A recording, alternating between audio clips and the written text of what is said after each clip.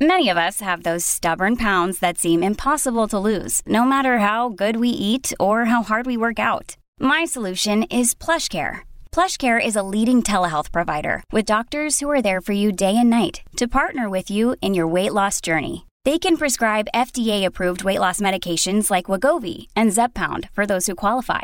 Plus, they accept most insurance plans. To get started, visit plushcare.com/weightloss. That's plushcare.com/weightloss.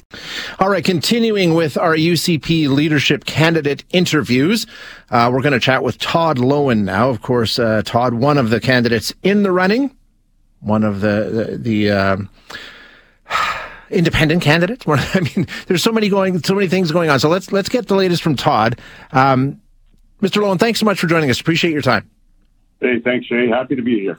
Okay, so let's just start. We had the forum yesterday up in Fort McMurray, and once again, just like this entire campaign, it seems like ultimately it comes back to this issue of the Sovereignty Act. Does it frustrate you that it seems to be this is where the focus has been for several weeks now, or are you okay with that?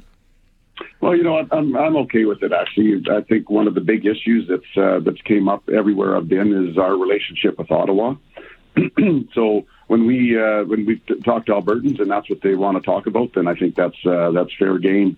Albertans are frustrated with Ottawa and their relationship with Ottawa, and that's coming out loud and clear. So discussions on the Sovereignty Act, I think, are fair game. As you know, of course, 4 of the candidates in this race decided to get together and get on stage and denounce the Sovereignty Act. You weren't there. Were you invited, and why did you decide not to go? Yeah, I was invited, but I didn't want to go. I think that was, it basically showed a sign of desperation and disunity, showing up at that news conference. There's, I guess, some of the candidates are desperate to try to make an impact, and they have to take a position opposite of, I guess, who they maybe view as the front runner. And but again, that did nothing for unity in the party, and I don't think it did anything to further anybody's cause on that matter. In terms of the discussion around it, and you mentioned disunity, and I think, we're certainly seeing that there's a group within the candidates that are opposed. There's a group that support or at least are neutral. In terms of unity, are you worried that, it's part of the campaign, right? You're going to have disagreements. Does this affect unity overall? The whole point of the process here is to unite, to come together once again as a Conservative Party in Alberta. Do you feel that that's being hurt in any way? Well, you're right, though. In the end, we all have to come back together on this, and there's there's definitely positions that are being taken in this leadership race that are people are polar opposites, and that's fine. That's part of the political process. But you're right. In the end, we got to get back together, and I think there's no problem there. I think everybody's committed to come back together. I think there's one candidate that suggested that if he doesn't win, that he may not run again. But other than that, the rest of the candidates seem to be willing to move forward with whatever the members of the party decide. And it goes without saying then that you're planning to run again as a member of the UCP, right? That's the plan that you have, whether you win the leadership or not. Absolutely, yeah. Outside of this issue of sovereignty and the relationship with Ottawa, what are you hearing from people? I've been hearing a lot about healthcare. Has that been something that's coming up when you talk to people? Is that something that's important? Yes, absolutely.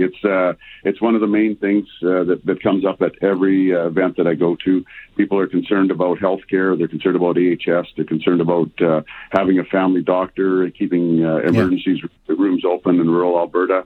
All those things that they're concerned about AHS and its performance over the last 13 years. So, there's a number of different things there.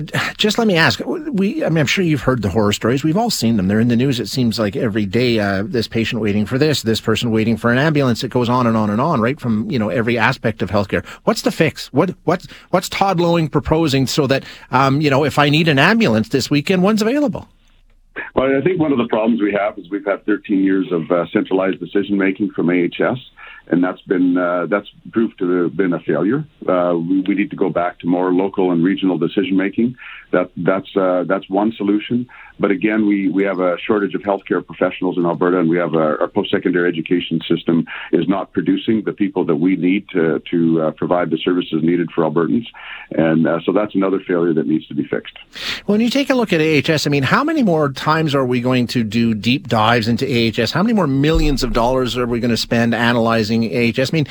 the Kenney government did one 2 years ago that came back and said, you know what, the bureaucracy is really not all that out of line. It sort of lines up with, I mean, we keep hearing that, we keep getting fingers pointed at AHS, but it's a creation of the government. That's why it's there. I mean, how do we fix that if we just are the ones that keep bringing it in and doing all these investigations that come back and say, you know what, it's really not the problem? Well, when we look at our system compared to other jurisdictions that have socialized healthcare, our spending is near the top, our results are near the bottom. Yeah, for sure. That points immediately to the fact that there's something wrong. And so doing all these studies and everything, you're right, haven't been productive. They haven't got the results that we want and haven't shown what we need to do. We need to talk to our healthcare professionals on the front lines. When I'm talking to Albertans, when I talk about what needs to be done with AHS as far as gutting it and going back to regional decision making, the biggest cheers that I hear in the crowd are from healthcare professionals themselves. So they know the problems, they see the problems, and they're as frustrated or more than Albertans are. Yeah, Todd, you're absolutely right. I hear that from listeners all the time. I agree with you. They always talk about the bureaucracy and the number of managers and the way AHS runs things. And so there's no doubt an appetite for looking into that. The question, though, is, I mean, that doesn't help me this weekend. That doesn't help me probably in 6 months or a year or 2 years. And I think that's what Albertans are really worried about. What do we do now so we don't have people lying on the floor in the garage at the Miz or the kid lying on the ice at the rink in Calgary because an ambulance isn't available? I mean, what do we do now where people are really suffering? Yeah, you know, and there's some things we can do now, but there is a lot of things that are going to take a long time to fix. But we need to start on both now. We can't kick the can down the road anymore. We have to start immediately. When we see the ambulances showing up at hospitals, and then the ambulance personnel have to sit in the hospital all day long to be able to pass on a patient. I mean, that's unacceptable. That needs to be changed, and we need to be able to get some of these fixes right away. We have healthcare professionals that are trying to come into Alberta and want to work, but we have a convoluted, time-consuming, expensive process to get them here, and that needs to change too. We have students, our own Alberta-raised students that couldn't get into colleges and universities here to become healthcare professionals that are traveling around the world to get their education or choosing just a different career altogether, which isn't helpful either. But they go through that same process as immigrants, that when they come back to Alberta and want to practice, that they have this process that takes too long and basically encourages them to go elsewhere where they can go to work right away. We know, of course, within the UCP, there's a number of different voices and perspectives and views, and we've, I mean, that's how we got into this situation, and we've seen them all expressed throughout the course of the campaign. As leader, if Todd Loewen becomes leader of the UCP, how do you make sure, I mean, as you know, the party didn't do the job with you, and Leela Ahir was stripped of her. I mean, a number of the leadership people are no longer, within caucus or within cabinet because of disagreements with the current premier. So if you become leader, how do you manage to have the voices heard, feel like they've been heard, be part of the process, but at the same time keep everybody together? What fell apart with the current government? I think one of the problems is we had a leadership style that was top down. It was kind of basically a one-man show, or a very small group that made all the decisions, and they failed to listen to MLAs and caucus, for instance. MLAs are elected by the people of Alberta to represent them in government and in caucus, and if you're not listening to caucus, you're not listening to Albertans, and that was one of the biggest failures right there. If we look at previous leaders and what they did and how they handled caucus, we see this substantial difference as far as trying to get caucus on side and listening to caucus and actually having caucus having meaningful input in government direction.